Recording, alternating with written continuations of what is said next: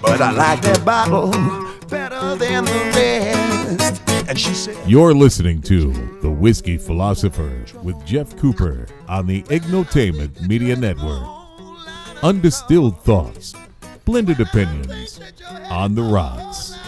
Please listen responsibly. if you take your whiskey.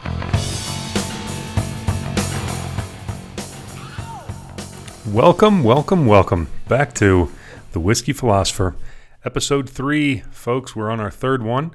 We're finally starting to get organized with our website and our email and social media and all sorts of things. Let me give you all that info before we start. If you want to go to the website and check out any of the past episodes or send us anything, it's just thewhiskeyphilosopher.com with an E in whiskey, like Americans spell it. Email would be Jeff, Jeff, at thewhiskeyphilosopher.com.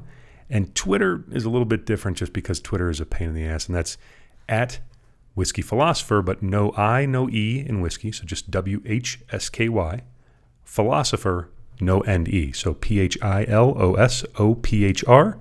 Whiskey Philosopher on Twitter. If you can leave a review and comment on the podcast on the iTunes store, it'd be greatly appreciated by all of us. You can't do it on your phone for some reason, which we're trying to figure out when that's going to get corrected. And it's not us, it's all of the iTunes podcast store, but you can do so on your laptop. We'd really appreciate it. So the background of The Whiskey Philosopher is this. For those of you that have listened to the first few episodes, thank you very much for subscribing. Anybody else that's listening right now and goes and hits subscribe, thank you in advance. When you do it after you listen to this one, thank you again. But what we do on this show is we taste and we report on, or we give you our viewpoint on one whiskey per show. And we try to bring ideas to you that make your day or your life just a little bit easier. Some stuff that's nice to learn, nice to help you out a little bit with every day. Because things are always hard, but if you can get through it with something that makes it give you a little bit of entertainment and some facts or some helpful tips, that's what we do. This episode, even though it's one of our first ones, is going to be different. We're not going to have a guest on this episode. It's just going to be me. So brace yourself for me talking the entire time. And we're going to temporarily change the name, and I'll explain to you why. But the name of this podcast is going to be the Tequila Philosopher because, and I'm sorry to the whiskey and bourbon folks. I promise you that you're gonna like the episode, and I promise that you're going to love the tequila that we taste today. And the reason that we're doing tequila is a great segue, is because the topic of this episode is the great city of Mexico City. I'm currently in Mexico City with producer Chris. We're down here for work. We work for a company called Ocho.com, which is an online gaming company. And we're licensed here in Mexico. We do a lot of work here in Mexico. I spend about a week of my time per month here in Mexico. And it's a great city. And so the premise of this show, and this is going to be a bold statement, this is going to surprise a lot of folks that aren't in Mexico City on a regular basis, but it is my opinion, and I think that it's shared by a lot of people that have come here, that Mexico City is the most underrated city on earth. It is such an amazing city. And in every single way possible, and I'm going to go into that in depth as we talk about Mexico City in this edition of the Whiskey Philosopher, or for this edition, the Tequila Philosopher. In the U.S., we hear a number of grisly, awful things about Mexico on the news. You hear about the cartels and the kidnappings and the violence and all these other things. And when I come to Mexico, which I do, like I said, once a month, pretty much at a minimum, inevitably, everybody that I talk to says, "Oh, be careful," or "Isn't that dangerous?" or "Oh my gosh, aren't you scared going to Mexico City?" And it's always, I just laugh every time somebody says it to me, because the misinformation about Mexico City in particular is absolutely unreal. And contrary to everything that you read, everything that you watch, this city is amazing. It is safe, it is welcoming, it is fun, it is comfortable, it's great for business. When I say it's safe, look, all big cities have their issues. We all know that. Anybody that's ever been to or live in a big city in the U.S. or anywhere in the world, there's going to be violence in big cities. It just happens. It comes with the territory. But Mexico City, as by the way, potentially the second largest city on earth after Tokyo, depending on what estimates you look at, is an absolutely amazing city and very, very safe. It's welcoming. I mean, we all know the tradition and the reputation that Mexicans have for hospitality. It's absolutely true, and it's true for Mexicans that you know and that are your friends, and it's true for people you meet in a restaurant. It's true for people that you meet on the street. It's an incredibly welcoming country. It's fun. It's a great place. Great restaurants, great bars, great nightlife, great culture, great parks. I mean, you name it, Mexico City has it. And it's also comfortable. Obviously, the temperature in Mexico City is almost always perfect, and we're down here in middle of January, and the high temperature day was 73 degrees. It was wonderful walking around in short sleeves and enjoying the day. And it's nice and cool at night, so you can go out and wear a jacket, and it's just beautiful. And it's the middle of the winter, so it's amazing. And it's also great for business. It's got a great business culture. Everybody that I've met through our business has been incredibly trustworthy. Here, business gets done on a very quick timetable, unlike other places in the world. I've done business and been to Africa and Asia and pretty much everywhere in between.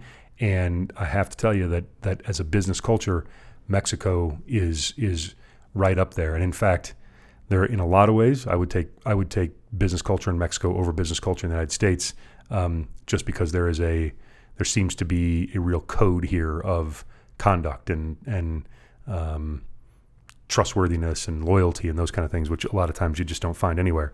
And so, it's really amazing. And so for me, what I really love about Mexico City is I love the balance. It's got a great relaxed vibe that feels really healthy. It's almost Zen-like in a way. A lot of green space, very family and friendly, family and friend oriented. The focus is on relationships. So in that way, it's very, very comfortable, from an emotional standpoint and obviously from a visual standpoint. And yet it also has a thriving day life that I mentioned earlier in the business stuff. And the business community here is as active and serious as any place I've ever been. And a great nightlife and food, drinks, and laughs, and anything that you want to do, you can pretty much do here. It's a great place. In fact, on my trip down, headed down here, I've been down here the entire week. It's currently Friday. This will probably go up tomorrow or Sunday onto the store for those of you who are downloading it. But we're recording it here Friday night in Mexico City. And on my trip down here on this past Sunday night, I reread Ryan Holiday's book that's titled The Obstacle is the Way. And it really helped me in a weird way. I've read it before. It's a great book. I love it. But it helped me almost from like a personal viewpoint standpoint, to fully enjoy Mexico on this trip. I mentioned earlier, I've been here a huge number of times, and I love it. I love the city. I love everything about it. But this time, there's something a little bit different, and I'm not sure what it was. I had Chris with me, producer Chris, which is fantastic, so that helps. And a couple of other guys we work with. We're down here, but I really did feel, in a weird way, after reading Ryan's book, that I was a little more in tune with sort of the minute-to-minute experience of the city. For those of you who haven't read Ryan's book, Ryan Holiday is the author. It's called The Obstacle is the Way. He's an accomplished author. I think he's written 3 or 4 books. The Obstacle is the Way is his latest effort. It's a fantastic book. I mean, I highly, highly, highly recommend that you read it yourself. And what I can do really quickly, I'll take a quick side note, Chris, if I've got the time, I'll give you some cliff notes on The Obstacle is the Way. After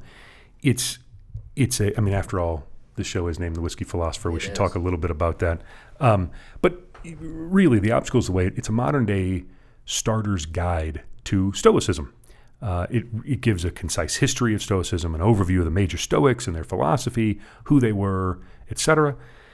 And then it takes a step further, because Stoicism is a livable philosophy. Holiday really gives a step-by-step guide for how to apply Stoic thought and belief to your daily life, particularly to the tougher moments of your life. And in a way, look, the subtitle of the book is something how to turn your greatest challenge into a great success, whatever. The subtitle sounds a little too self-helpy. In a lot of ways, The Obstacle is the Way sounds a little self-helpy to me. And if it does to you, I fully understand that. And by the way, as you go read this book, which I do urge you to do, there are elements of that in there, right? I mean, they've got to sell these books in Barnes and Noble. This is not, this is sort of a Stoic book for every man. But there are a huge amount of things that I think we can all take away. And so what I would urge you to do as you read the book is to pay attention to the underlying content of The Obstacle is the Way. And for me, really, the main takeaway of the book is encompassed in one Latin phrase, and that phrase is amor fati, which translates as love fate. And the idea is, don't ignore what's happening in your life, and don't even endure what's happening in your life, but love it, embrace it fully, and from an attitude standpoint, sort of go all in, own your fate, amor fati, love your fate. And that then combined with another Roman saying that Holiday brings up in this, which is memento mori, meaning remember that you're mortal. You're going to die. You have a limited amount of time on the planet, in this life anyway. So why not love it? Why not enjoy every moment? Why not amor fati at the end of the day? And make no mistakes. Stoics, they don't advise that you should just be happy because why not? What other choice is there, right? It's a philosophy that holds that you should be brutally honest with yourself, then embrace what that honesty uncovers, which when that honesty uncovers and you sort of have your fate laid bare, that's what amor fati is. And then you move forward based on those facts. And in fact, action is really, truly central to Stoicism. One of the most famous modern Stoics was Teddy Roosevelt. And his quote is fantastic. I love it. His quote is, we must all either wear out or rust out, every one of us. My choice is to wear out. And I think, again, that really goes back to it because it's the idea of just keep moving, and particularly when you're honest with yourself, when you confront your reality, then you embrace your reality, then you start moving. That's when things seem to change for you. And, so I think, again, the bottom line is get moving, embrace your fate for that day. Use that positive attitude to tackle any obstacle in your life. That really is the obstacle of the way. And what it did for me is it enabled me to come to Mexico City. And in any big city, there's obstacles, whether it's traffic or it's something frustrating in business or whatever it might be. And I was really able to utilize that here. And I'm grateful that I read the book on the way down. So anyway, go read it. I'm beating a dead horse, 15 times dead, but go read the book. Hopefully it's going to help you with some aspect of your life. If you're interested in other Stoics, by the way, go read anything by Marcus Aurelius. Meditations is the best one, or Epictetus or Cato, Seneca, Thomas Jefferson, George Washington, Teddy Roosevelt, Adam Smith, even Bill Clinton is a Stoic by belief. So anybody that you go out there, and you can go Google Stoic and you'll come up with 15 different things. So it really is an amazing philosophy. But what the show is, and what I was able to use my sort of Stoic rebirth for this week, was to really enjoy Mexico City. And the story of this show is that Mexico City is the most underrated city on the planet, and it needs to be more appreciated. We need to hear more and more good things about it. And so this is my effort to sort of start that ball rolling downhill. So as I stated earlier, and in homage to Mexico's native drink, we're going to taste a tequila in this episode rather than a whiskey or a bourbon. And the tequila that we're going to taste today is Maestro Doble Diamante. Maestro Doble is it's actually Maestro Tequiliera, I think, which is the tequila, I think just means brewery for tequila. Maestro Doble is a very popular brand, very, very good. And this is their highest end tequila, Diamante, diamond. Maestro is spelled Maestro. Double is Dobel, and Diamante is Diamante. It is 100% blue agave, made in Jalisco, Mexico. And I'm not a tequila expert. again, I've got a halfway decent amount of experience, but most of my experience with tequila has not been in the, how do I say this nicely, Chris? It's not in the finer tequila section. Yeah. This is or the Coke. Yeah, exactly. It is the 21st birthday tequila section, the 5 a.m. tequila section, those kind of things. But a very, very good friend of mine from Mexico City says that he will only drink fully clear tequila because in what he was telling me is that the yellow coloring in any tequila is indicative of impurities and thus makes it a poor quality tequila, which then makes all the sense in the world because I think every tequila that I've had in my life has been yellow or golden. And so to be able to taste this Maestro Doble Diamante, which is a clear liquid, it looks like vodka at the end of the day, or water, probably more dangerously. And it's a sipping tequila, obviously. And the other thing that I've learned in my trips to Mexico is that tequila, it's not a shot as we think of it, right? It is a sipping alcohol like whiskey or bourbon, so it fits very, very well in here. Mm-hmm. And it's best enjoyed very, very cold. So, frozen or tequila that's kept in the freezer, again, a lot like vodka in Russia and Eastern Europe, is sort of the most preferred method of drinking tequila. And some of my friends here actually like their tequila shaken with ice, almost like a martini. So I'm going to take a taste here of this real quick, Chris, if you're okay with that, and let you know what the tasting notes are going to be. That is ridiculously good. I mean, shockingly good, particularly because I do enjoy tequila. However, you just generally don't think in the U.S. of tequila as a sipping drink. That is it's just tequila on the rocks is basically what I just had. It's really, really good. It is there's a saltiness to it, and you can really taste the agave. I mean, it is really, really good. The smell gets masked a little bit because of the ice, but the taste is so good that I'm going to have a second taste while I'm sitting here tasting as an excuse to keep going. Not to mention, by the way, doing these things solo, I got to rethink this. This is awful. I mean, I hope it's not awful for you listening, and I hope you're enjoying it at least moderately. But, as the only person on and you just keeping talking, I'm good at talking forever, but good God, this is quite a bit.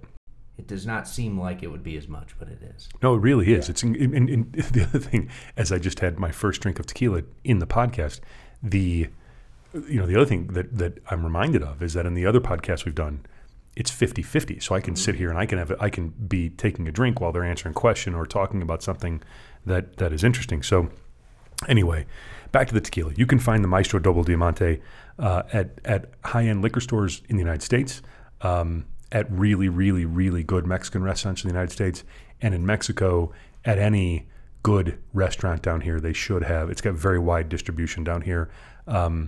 It's in the U.S. It's running about $70 a bottle. It's not a cheap purchase, but it is a fantastic purchase. And so, for any of you who enjoy tequila, please go out and try this. For those of you who enjoy higher end margaritas, obviously go out and try this. Although for me personally, that would be, I can't imagine putting this in a margarita. However, if that's what you like to do, you can do that. Yeah, they also have a website if you'd like to read more about it. I think it's maestrodoble.com. Yep, maestrodoble.com. That's exactly right. And keep in mind, by the way, the one thing that I will say before we actually get to Mexico City is that there is a difference between Maestro Doble Tequila and Maestro Doble Diamante. They're two separate levels. Maestro Doble is sort of their normal run-of-the-mill tequila, although it is fantastic in its own right.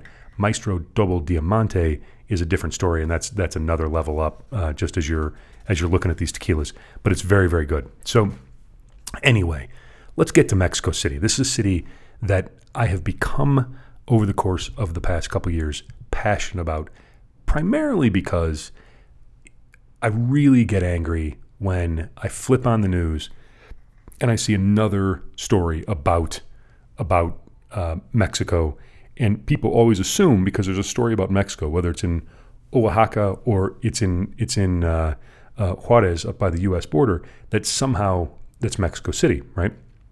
And I'll be very honest with you, because I was hesitant to use the topic for a podcast. Number one, because I'm not sure that it's overly entertaining for folks that listen, although I hope it, like I said earlier, I hope it's at least marginally entertaining. And the other reason is because while I know that there's 25 plus million people in this metropolitan area, that being said, I sort of feel like Mexico City is like my own little secret, right? It's a place that every time I say I'm going, like I mentioned earlier, people are sort of dismayed. Oh, you're not going to go to Mexico City. Oh, be careful. And I just think maybe I should just let them be morons. Yeah. Let them think it's a bad place. I'll go down there. I'll love it. I'll have a great time. But because I love it so much, and because I really do, like, I find myself getting irrationally angry when I see or hear bad things about Mexico in the U.S. media, I decided to go ahead with the podcast. So if it's not entertaining, my apologies. We'll keep going. However, it is something that I do feel really strongly about. So here's what I want to do. And I'm not going to take forever to talk about Mexico City, even though I could.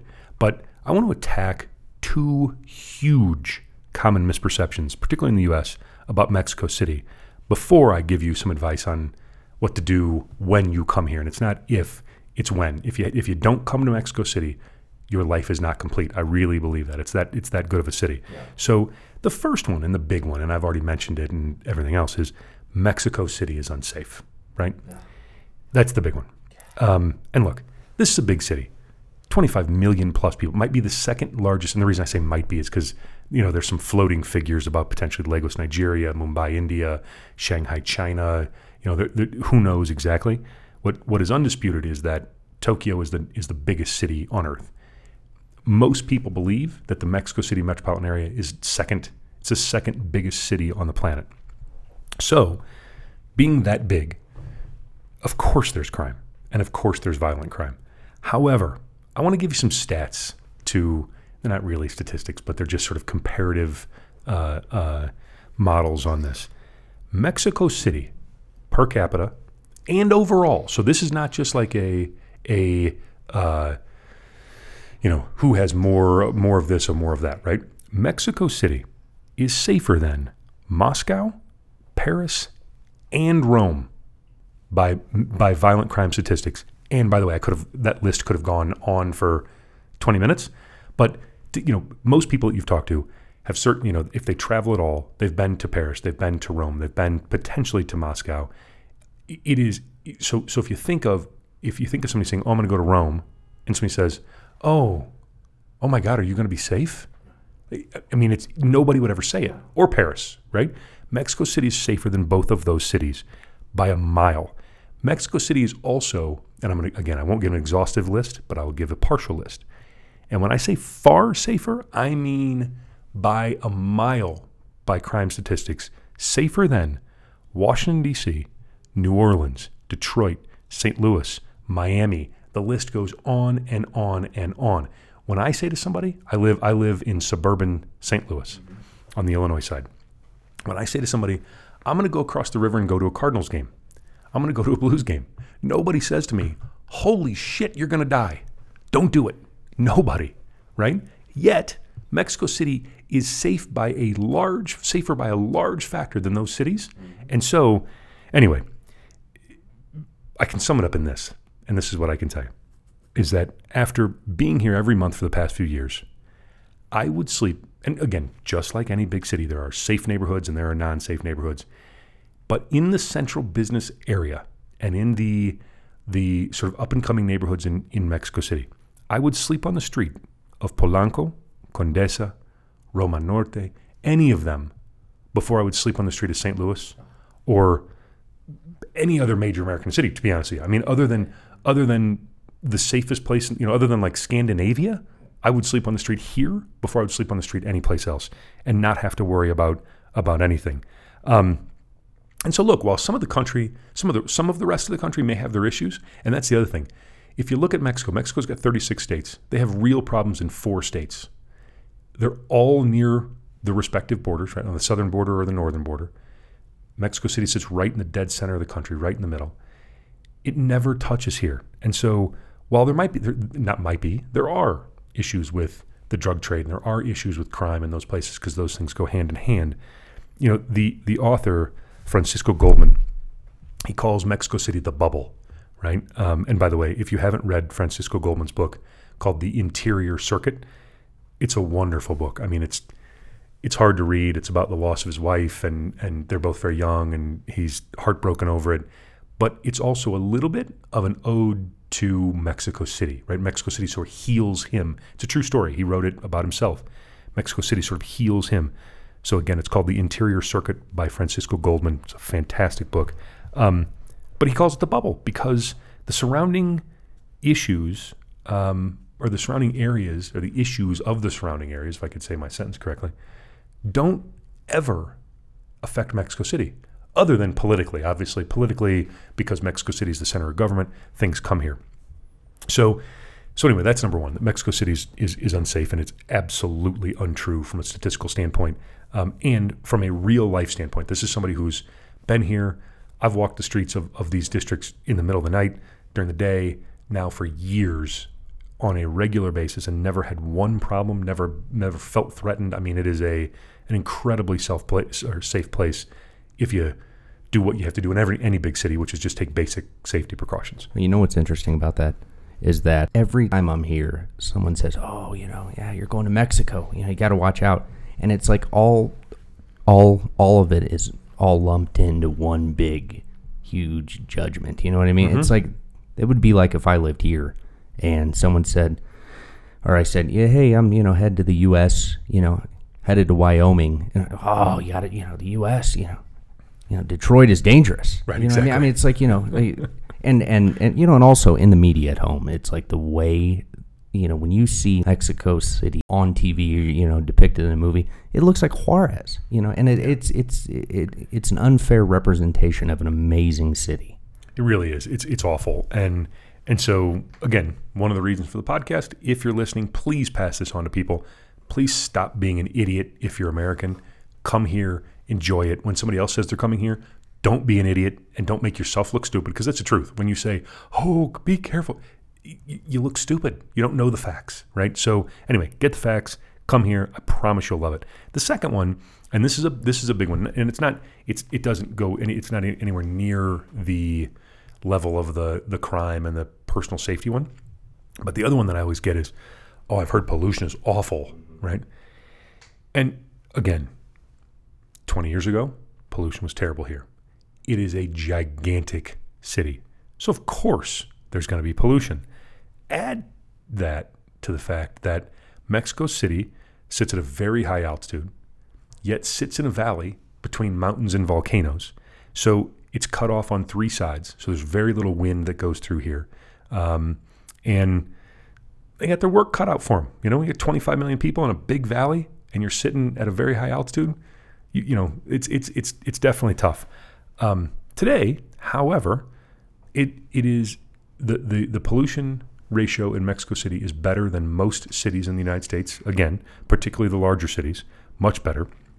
And in fact, in 2013, Mexico won the Global City Climate Leadership Award, given to a city that is at this point now a global leader in the fight against pollution and climate change and all those other things. And they have draconian measures for their citizens and businesses on pollution and everything else. So it's again a misnomer. This is not China. I mean, I've been to China.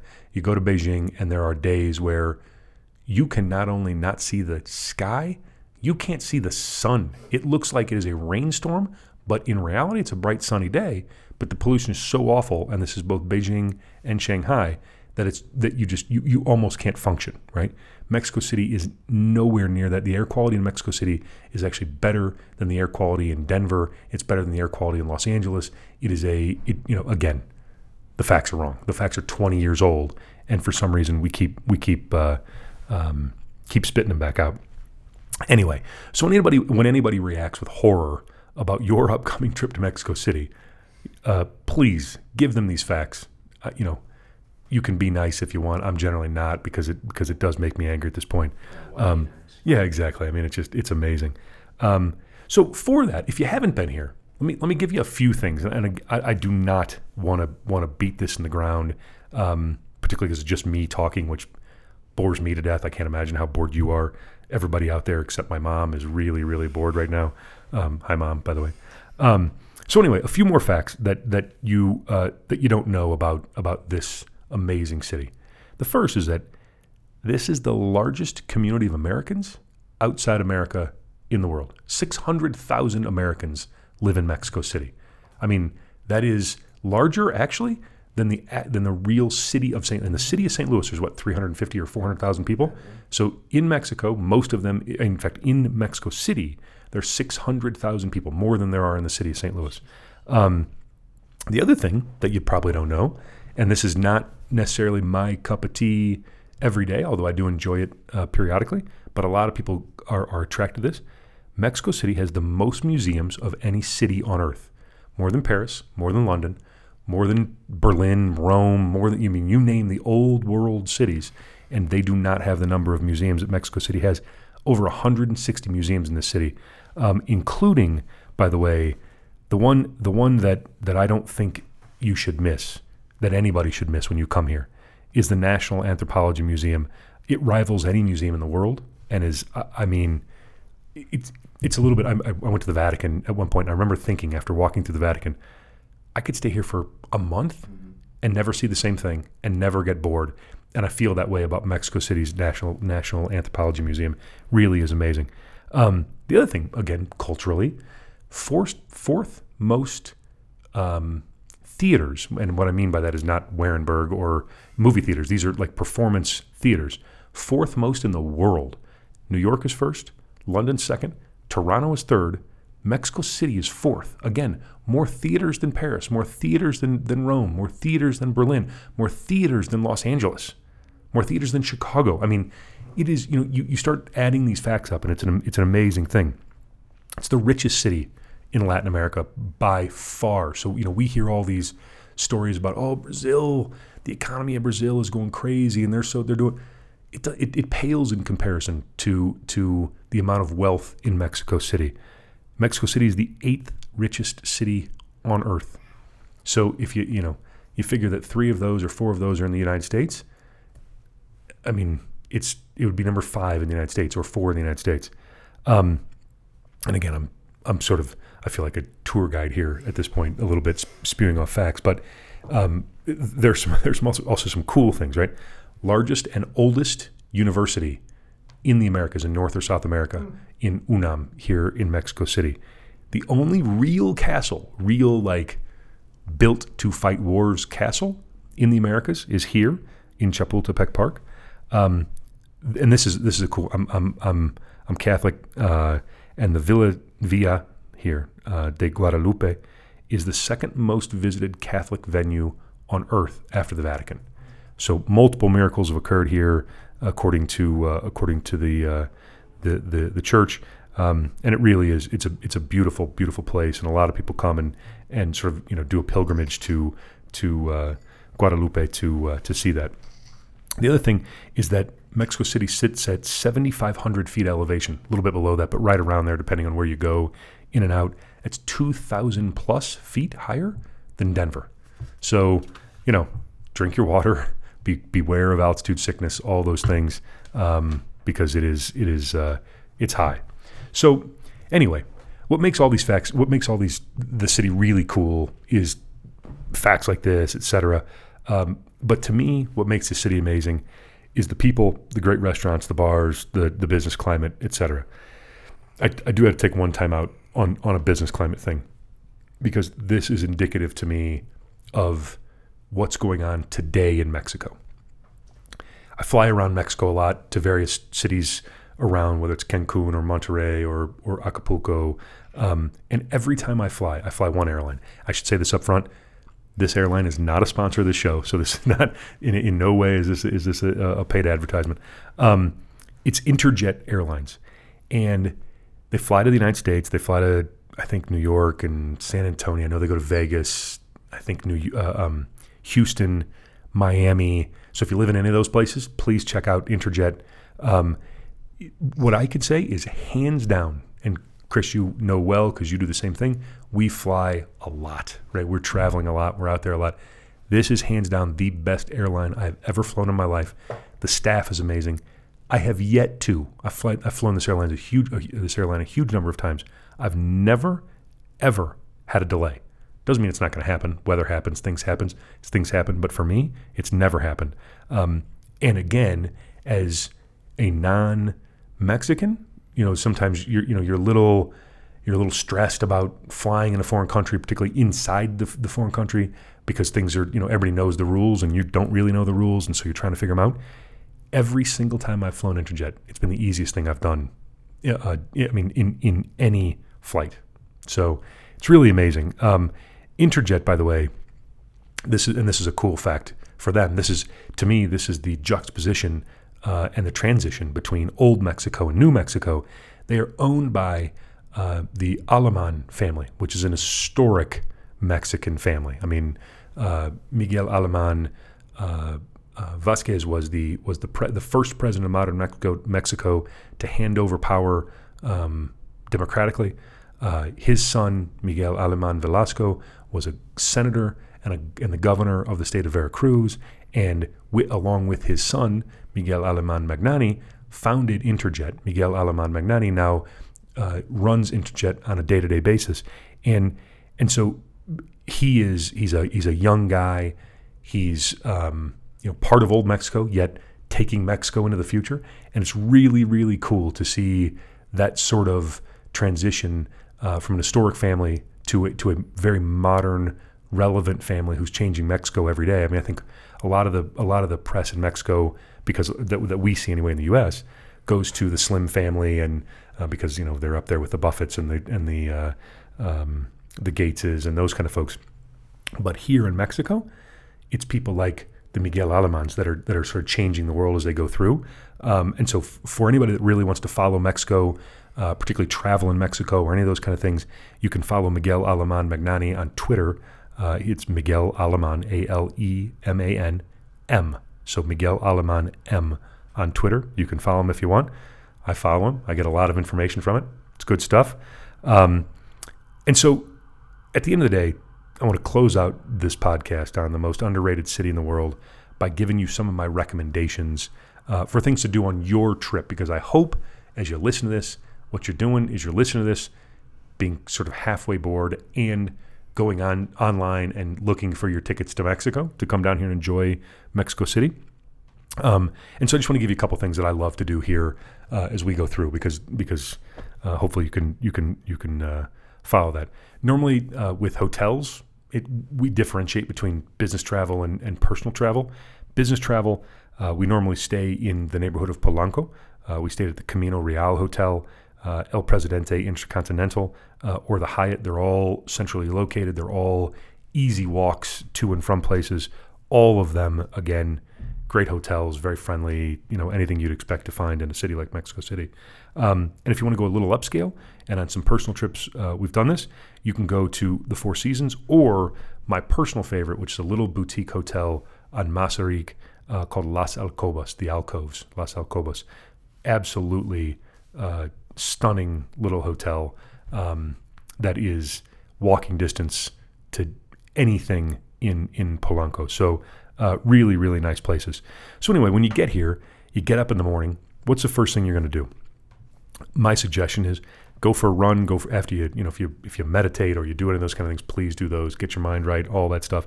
Then go for a walk or a run in Chapultepec Park, and it's an attached group of parks. It's sort of like a finger, it's like the Finger Lakes, except it's a park, and it stretches all over Polanco and into 4 or 5 different neighborhoods around here. There's a ton of outdoor workout equipment. This is the coolest thing. So early in the morning, you go take a run in Chapultepec Park.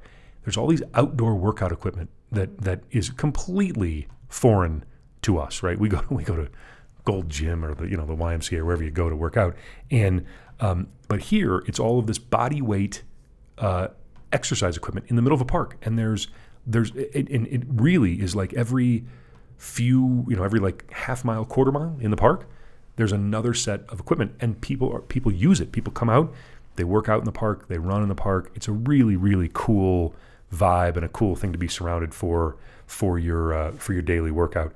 And then for bars, restaurants, etc.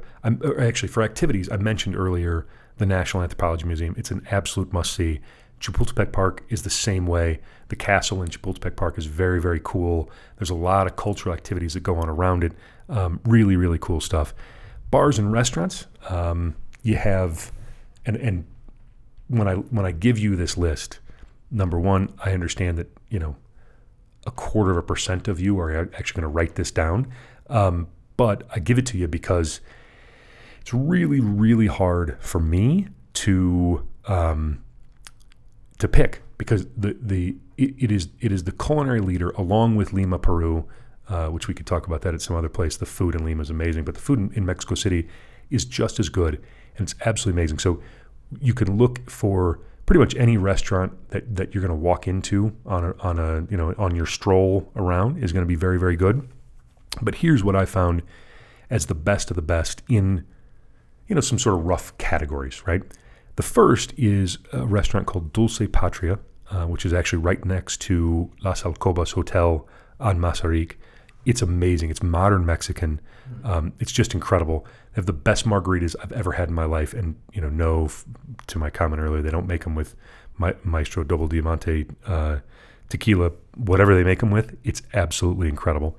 The next is Las Canarias, the Canaries, which is also just off of Mazarik Avenue, which is a central street in Polanco. It's more traditional Mexican. When you go there, do me a favor. Order the escamoles. Escamoles is a very, very traditional dish. In fact, escamoles, the story that I've gotten is that it stretches back to Aztec and Mayan times. Don't ask what it is, please. Just eat it and enjoy it. You will absolutely love it. After you love it and after you've really had it and you want to order your second serving of escamoles, then ask what it is, and hopefully you're not too grossed out. The other restaurant is Suntory, which is on Reforma in the Las Lomas neighborhood. I'm going to make up a term, Chris. It's Jap-Mex. It's like Japanese Mexican. If there is such a thing in the world, it's here at Suntory, and it is absolutely fantastic. I actually ate there today, and it was really, really good. It's a little bit of Shogun-esque, where they've got the cooking platform in front of you, and they do some things, but it's all Mexican oriented with traditional Japanese cuisine. So the rolls are like tamale rolls and things. I mean, it's really unique and really, really good. And then for just old school Mexican, go to La Hacienda de los Morales, which is in San Angelin, which is in the southern part of Mexico City. It's as authentic as you can get. It's an old school Mexican restaurant in an old school hacienda. So a hacienda was an old house, right? But think like Mexican mansion. And it was once this particular restaurant was once the home of a very, very powerful Mexican family. And so go to those restaurants if you can. I think you'll enjoy them. What I do know, even if you don't enjoy those restaurants, which if you don't, I'm going to be worried about you. But I know you'll enjoy Mexico City. So, for those of you who are thinking, I'm probably never going to go to Mexico City, I apologize for putting this podcast in. But for the rest of you, and for anybody in your right mind, get here. It's that good of a city. It's incredibly overrated. And if you have any comments on this episode, obviously, look us up online, thewhiskeyphilosopher.com. Email me at jeff@thewhiskeyphilosopher.com, or on Twitter, Whiskey Philosopher. Just leave out a bunch of the vowels. You'll find it. Search it, and we'll be on.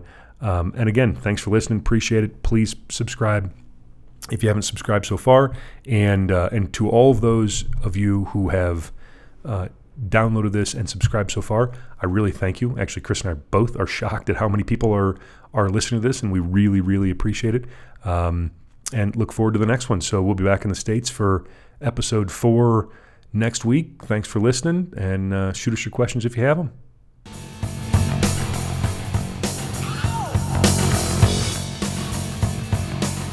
You're listening to the Whiskey Philosopher with Jeff Cooper on the Ignotainment Media Network. Visit us at www.ignotainment.com. With that liquor in the nighttime, leave strange memories. Seems a lifetime.